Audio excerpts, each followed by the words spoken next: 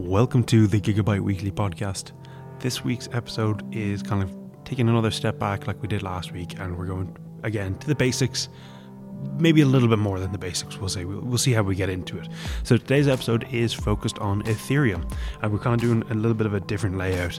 And in the intro, for once, I'm actually joined by James. James, who are we having on the podcast today? So today, Sam, is a special podcast number 11. And like you said, taking it back a bit, and we have Dr. Dylan-Ennis, who's a lecturer in University College Dublin, where you and I both went, and he's also a journalist for CoinDesk, and he's going to be joining us to talk about Ethereum and what Ethereum is. Yeah, so we're looking forward to having him on, and we'll cut to that now in a second. But we've kind of got a couple of questions for him that we want for him to kind of go through for us. Obviously, we've mentioned Ethereum a lot on the podcast, and we've kind of done a few more kind of solo ones on Bitcoin, and like obviously everyone that knows crypto knows Bitcoin. Ethereum's kind of normally second on that list of what people would be familiar with. But what I find often is no one knows what Ethereum actually does. It's not like Bitcoin. Bitcoin could be digital gold, or it can be currency or anything. Ethereum doesn't really work like that, and I think that's kind of the crux of what we want to get into. Why is Ethereum such a solid project? And what is it going to change? And why Ethereum versus some of the competitors? So you might know Cardano or Solana. James, are there any other ones? Yeah, Polkadot would be a big one as well. Yeah, so there's a lot of kind of smart chain or smart contract platforms. So they're all in competition with Ethereum, and I think that's kind of what we want to get to the bottom with Dylan-Ennis. So I'm looking forward to having him on, and enjoy. Yeah, I hope you guys enjoyed this episode.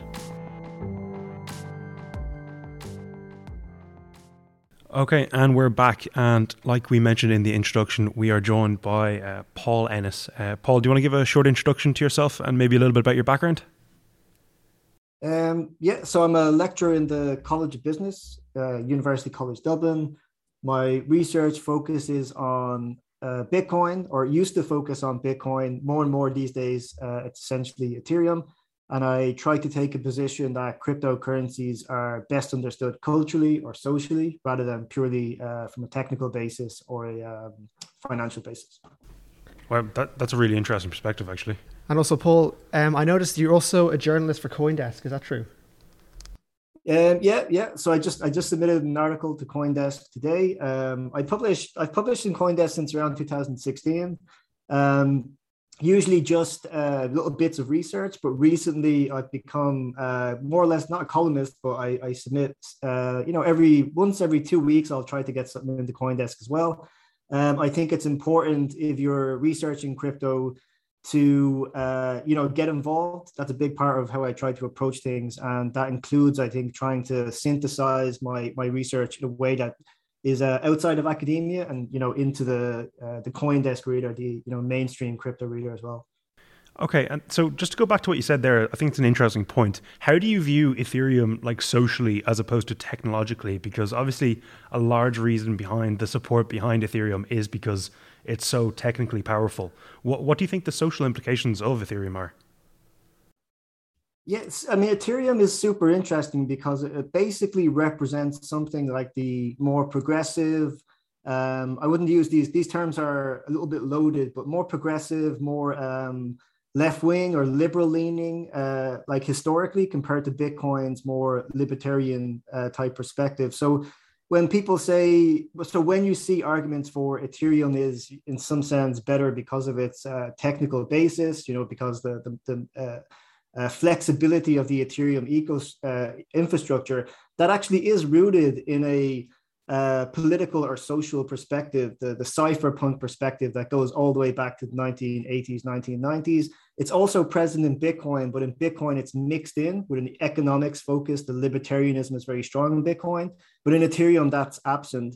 And so when I'm trying to introduce or explain cryptocurrencies to people, I try to situate those cryptocurrencies within the let's say the imaginaries or the political beliefs that drive them forward and help you to understand their decisions. So if you want to understand why is it that the Ethereum community is quite happy to do a hard fork, something that they did back in 2016, it's more around the idea that they're a more socially oriented community that believe in the power of technology, but in the service of people, like the people come first kind of view.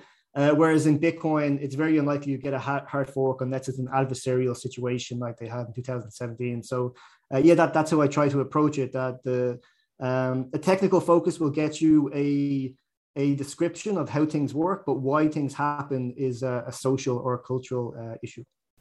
That's a really interesting perspective. I suppose we also did a podcast recently on what I assume would be the political orientation of crypto as a whole. We kind of try to map it a little bit. And interesting that you brought up Bitcoin as being quite a libertarian technology. Just a side question just on that. Do you think all of crypto could be considered libertarian just due to the nature of decentralization in itself? You know, is it separating from banks and central authority? Absolutely. So libertarianism it's such a controversial and complicated term. So on one end of the spectrum, I guess I sort of see that what we have in cryptocurrency is a libertarian spectrum. So we have a right libertarian, and that doesn't necessarily mean right wing as in the sense of like a right wing conservative view, but right libertarian meaning the market solve everything, more individualistic, more get off my lawn, don't tread on me, very American influence kind of perspective. And that's really where the Bitcoiners exist. They have a theory of society that's rooted in deflationary economics, the idea of scarcity, which comes from libertarian gold bug kind of philosophy, going all the way back to, like deep into the American history. Whereas in something like Ethereum, it's still libertarian, but it's more mutualist. So there's more of a collaboration aspect to it. So that's the other end of the spectrum, left of libertarianism, where the individual is still important. It's still anti-centralization. But instead of it being, don't tread on me, it's more like if we work together, we can keep the central authorities at bay. So the uniting term across the spectrum is not libertarianism exactly. It's decentralization. So the idea that central authorities have failed us. The inherited financial system has failed to provide for us, and we're going to use this tool or technique of decentralization to achieve libertarian ends. So I would say, if you were looking for a word, an imperfect word that described cryptocurrency, but definitely did it best than other terms, I would say libertarianism, and then maybe say like libertarianism with a decentralization undercurrent or something like that. That's really interesting, Paul. Wow. And actually, this is just a slightly different topic now, but obviously Ethereum is the biggest smart contract platform currently available. But what would you think of some of its competitors, especially kind of the rise of Solana recently being backed by the FTX founder and kind of, Polkadot, those kind of rising projects? As well as that also, like socially as well, I know you have a big influence and concentration on Ethereum. Why would Ethereum be more important socially than the likes of these other platforms like Cardano? Yeah, I just submitted an article to CoinDesk on this very topic. It's called the tragedy of the third coin. So the idea that in cryptocurrency, there's always a third coin. So there's always someone in the third spot. At the moment, it's actually annoying because Tether is in the third spot, which isn't really a cryptocurrency, of course. It's just a stable coin. But, there's usually some cryptocurrency which is vying for this third position, which is usually very attractive to people who are newcomers. So the new investor, they've missed out on Bitcoin, they've missed out on Ethereum, and they sometimes there's a unit bias involved here. But generally speaking, what they're looking for is the idea of there's a challenger currency. This challenger currency is going to come along and it's going to like remove the incumbents, or at least it's going to like dislodge Ethereum. Bitcoin is probably too entrenched. And so I think the attraction of the third coin, at least as I put it in this article, is that first that it's new, and so people are drawn to that. But then there's also this aspect of trying to find something that's a little bit more mainstream or centrist. So like historically, examples would be XRP. So XRP used to be, until the SEC investigation, the third coin for a very long time.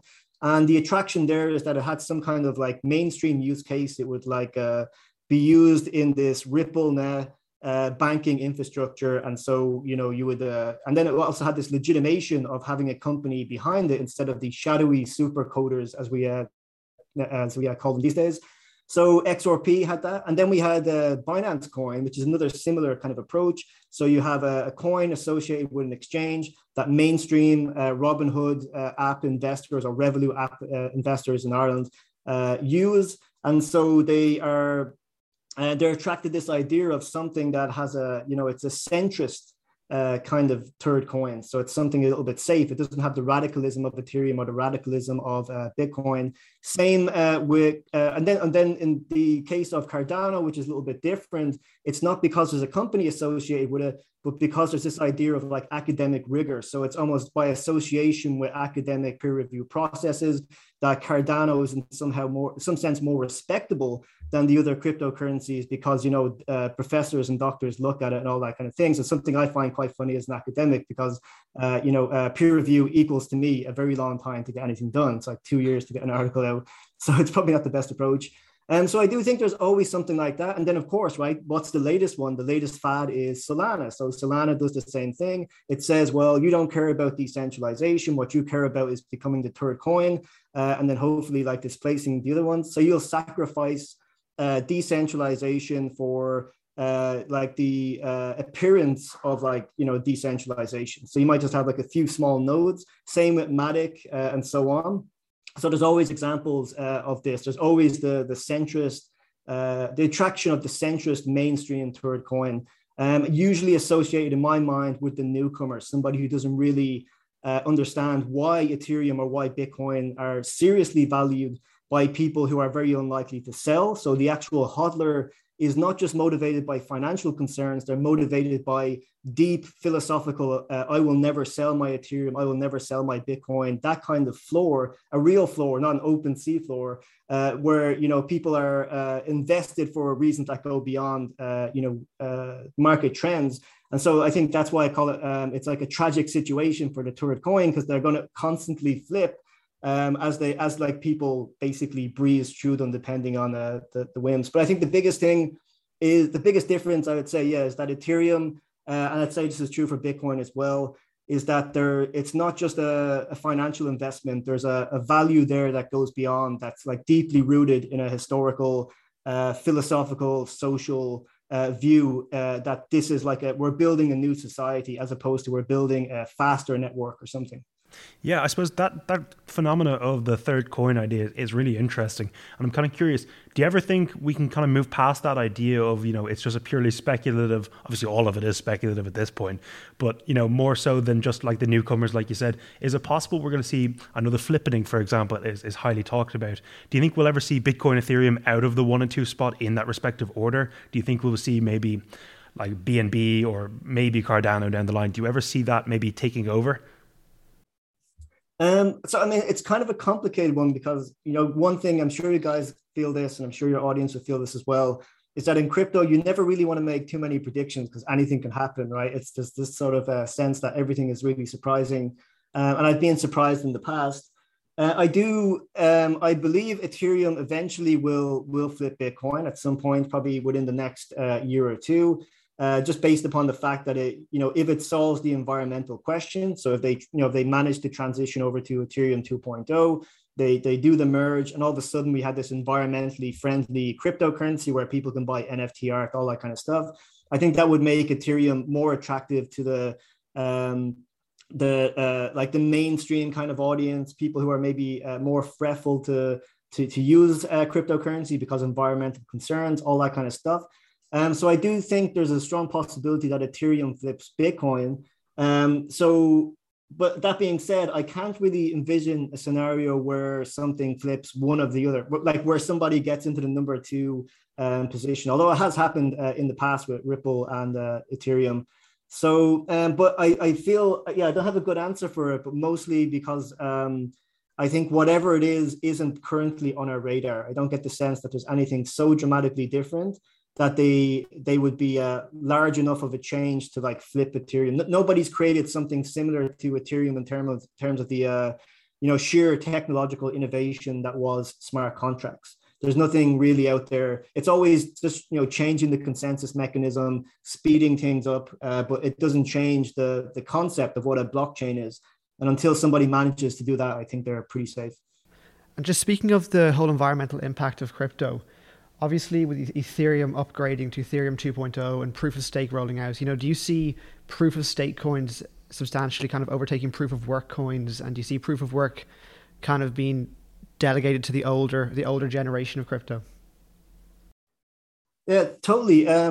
I really enjoy so this new thing that's come into the English language around, anybody over the age of 25 is a boomer.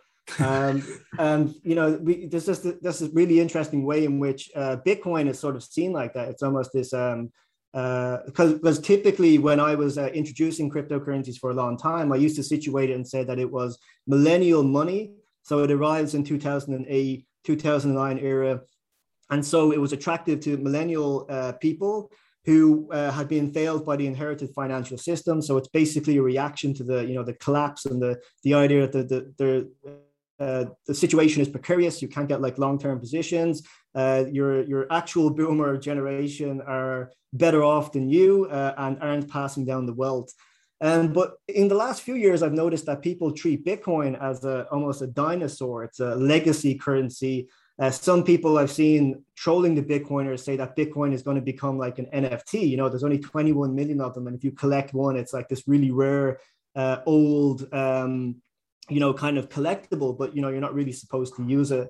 So so I think proof of work is something that simply isn't attractive to a younger demographic. If you were doing a focus group today and you introduced Bitcoin and you said, well, we're going to have this, now this was an oversight of Bitcoin, like Satoshi, when he created proof of work, he envisaged it being something where every individual, so every user of Bitcoin was going to be a peer in the peer-to-peer network and was a miner, right? There was no differentiation between miners. Everybody who downloaded the software, downloaded the blockchain was going to be participating in the white paper, as he says, one CPU, one vote. So like one computer, one vote. And then he didn't realize that there was this arms race potential, the GPUs, the ASICs, the big industrial warehouses. But if you were focus grouping it and you introduced it today and said, like, we have this consensus mechanism, the only problem is we're going to need giant warehouses to consume the same amount of electricity as the nation of Sri Lanka.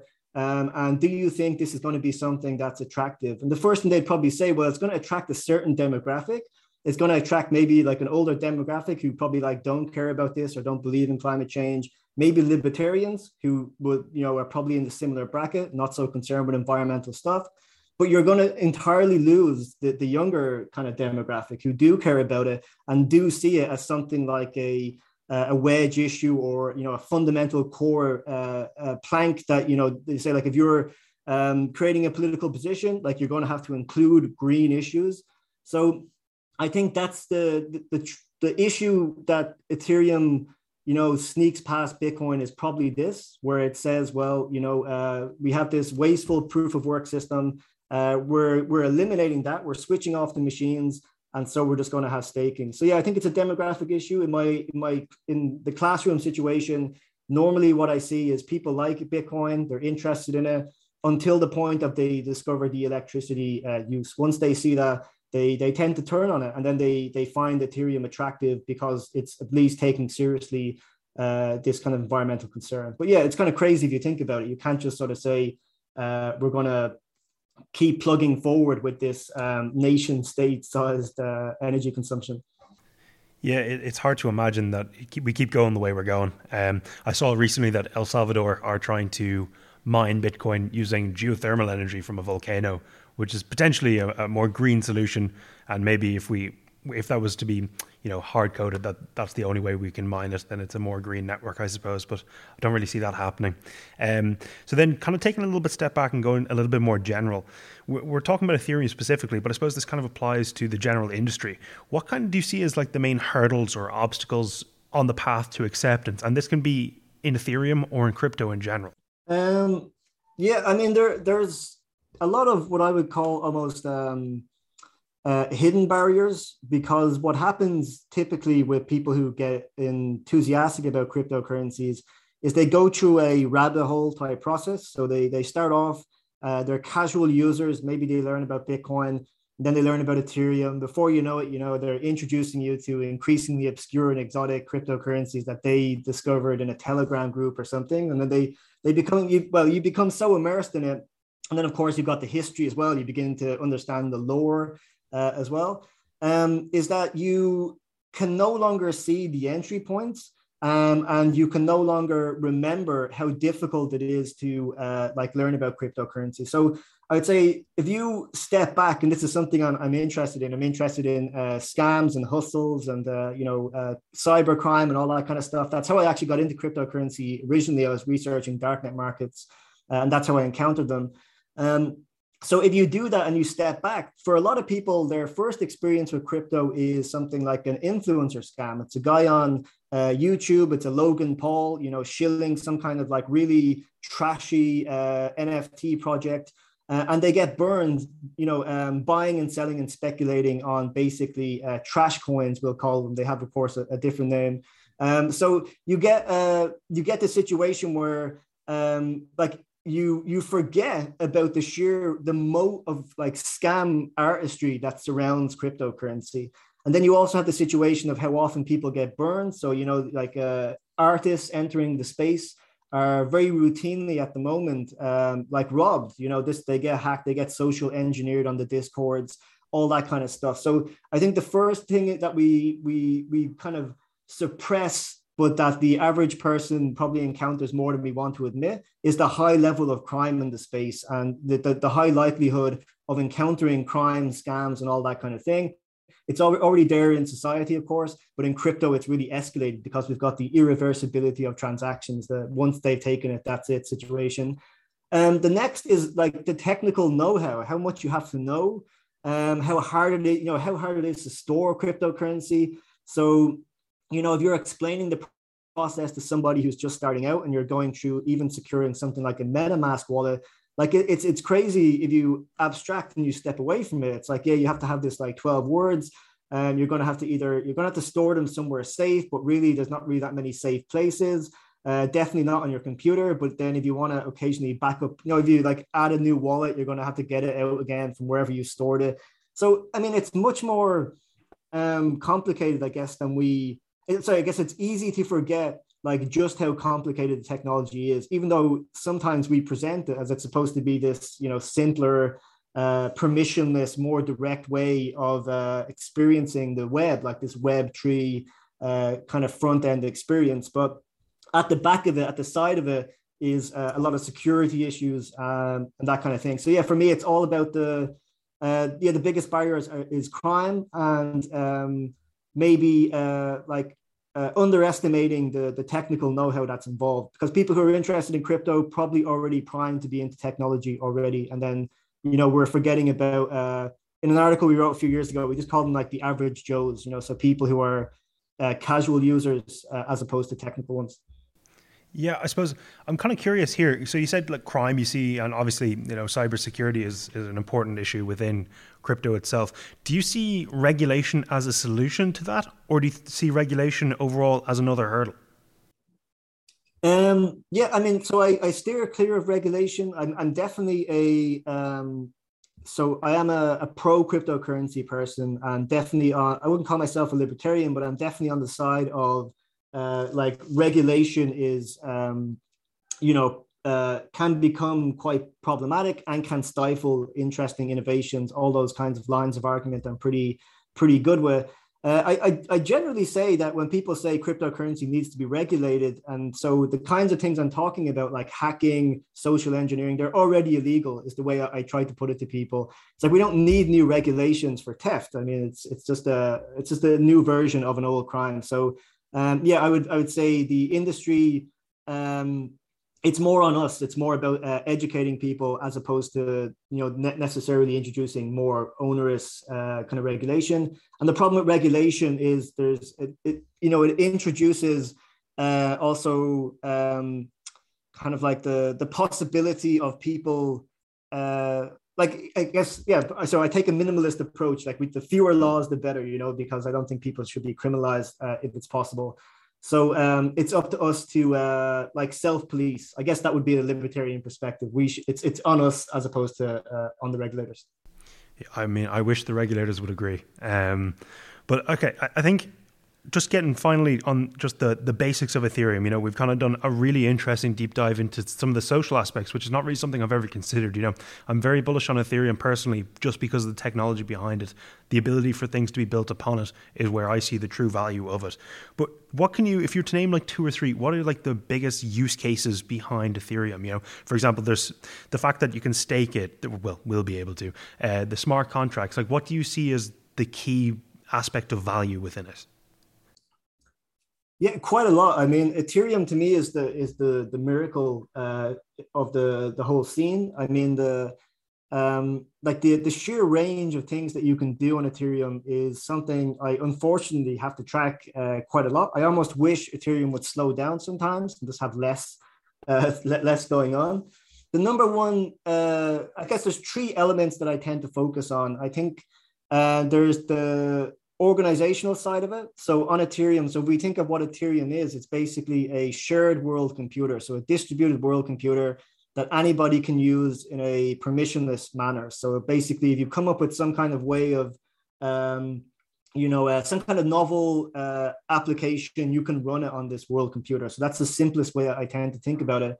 And the ways people are typically using it seems to break down into organizational, financial, and artistic or creative.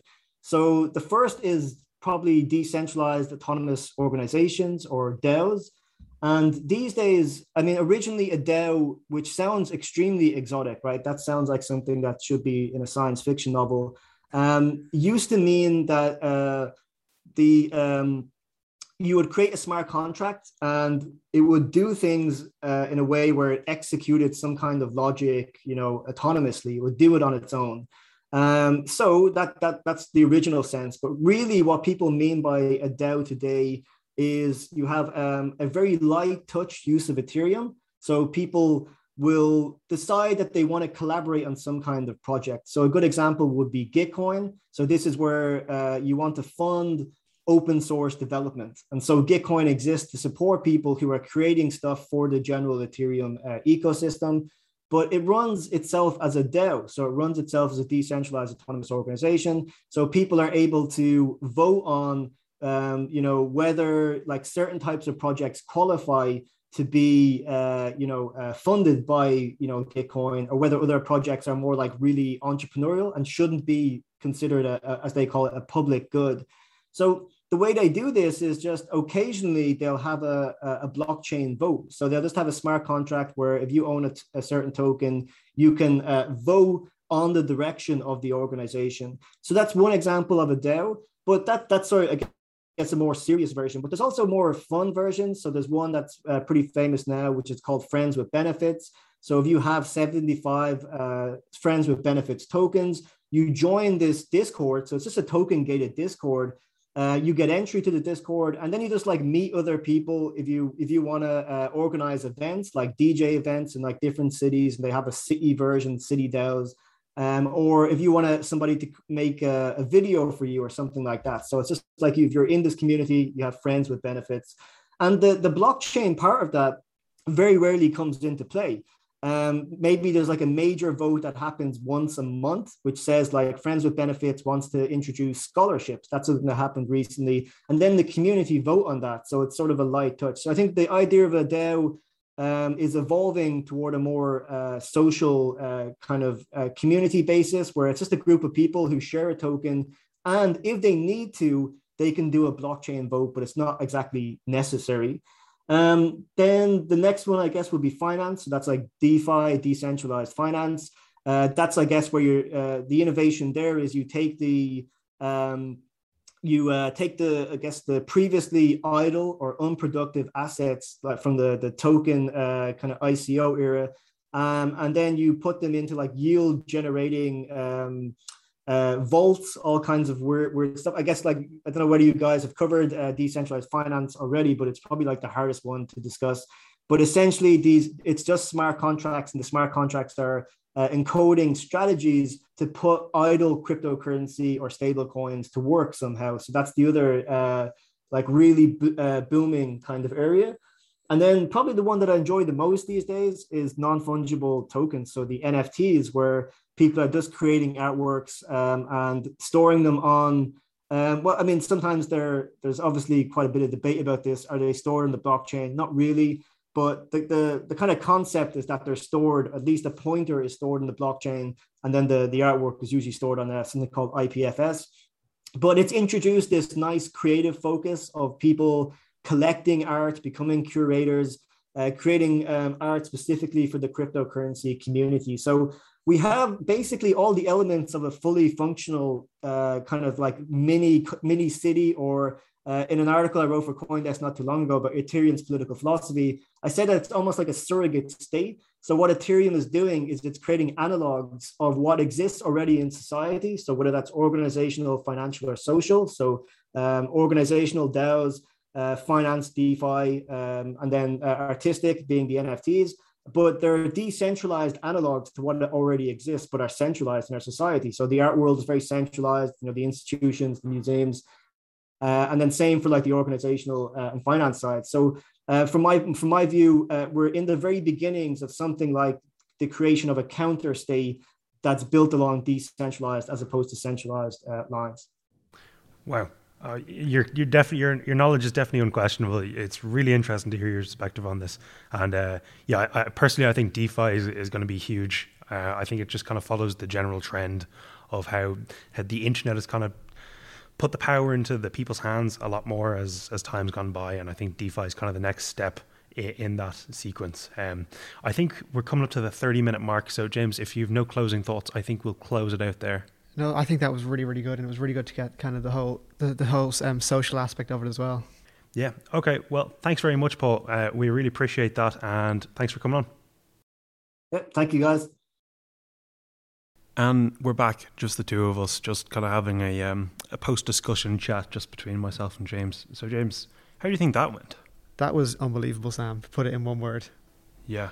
Dr. Paul's knowledge is kind of unbelievable, and how he talked about the whole social aspect of Ethereum, and how kind of the cypherpunks of the 80s and 90s created the perfect storm for crypto in general to take off. Yeah, it's going to be no surprise that the part that I found really interesting was his kind of political takes on crypto itself, and how he views, kind of similar to what we said, which is Bitcoin as having like a libertarian association. But interestingly, kind of thought Ethereum was a little bit more liberal, left-leaning, because it's kind of community-focused. I think it was really fascinating. What else would you say that was the highlight of that for you? I think his notion of the third coin, how if people think they've missed out on number 1 and 2, which in this case is Bitcoin and Ethereum, there's always going to be a third coin in that spot. So like he said, at the moment it's Tether, which isn't really a cryptocurrency, and everyone knows our views on Tether at this point. But the rise of Cardano, BNB, all kind of the so-called Ethereum competitors, those kind of things, how he views them as just the third coin. Yeah. I it's a concept that I've kind of thought about before, but never really worded correctly. And I think that's really interesting. I really enjoyed that. I think all of our listeners will too. I hope. I don't think it was too technical. No, I think there's a bit in it for everybody. If you want the technical stuff, it was there. If you want just the basic introduction to Ethereum and smart contracts, it's there. I mean, I'd view this episode as kind of for all levels. Yeah, and I suppose if anyone has any questions about anything you heard, like, we are always open to helping people that are trying to understand the space a little bit better. It's kind of a lot what we do. That's kind of why we do the podcast in general. Our goal is to just keep people up to speed with the times that are moving, and the direction that the times are moving in is in the direction of crypto. So I think we'll leave it there. We just kind of want to have a quick chat afterwards. As always, thank you for listening. This is podcast number 11, and we're going to keep on going. If anyone has any questions, you can send them on to us, email at gigabyteinvestment@gmail.com, or Twitter at gigabyteinvest, and you can even find us on LinkedIn as well, Gigabyte Investment. James, do you have any closing thoughts? Just everybody, you can listen to us on all platforms now. There's no excuse anymore. Let's pump these numbers up again. Okay. Thanks very much, guys, and we'll see you next week. See you next week.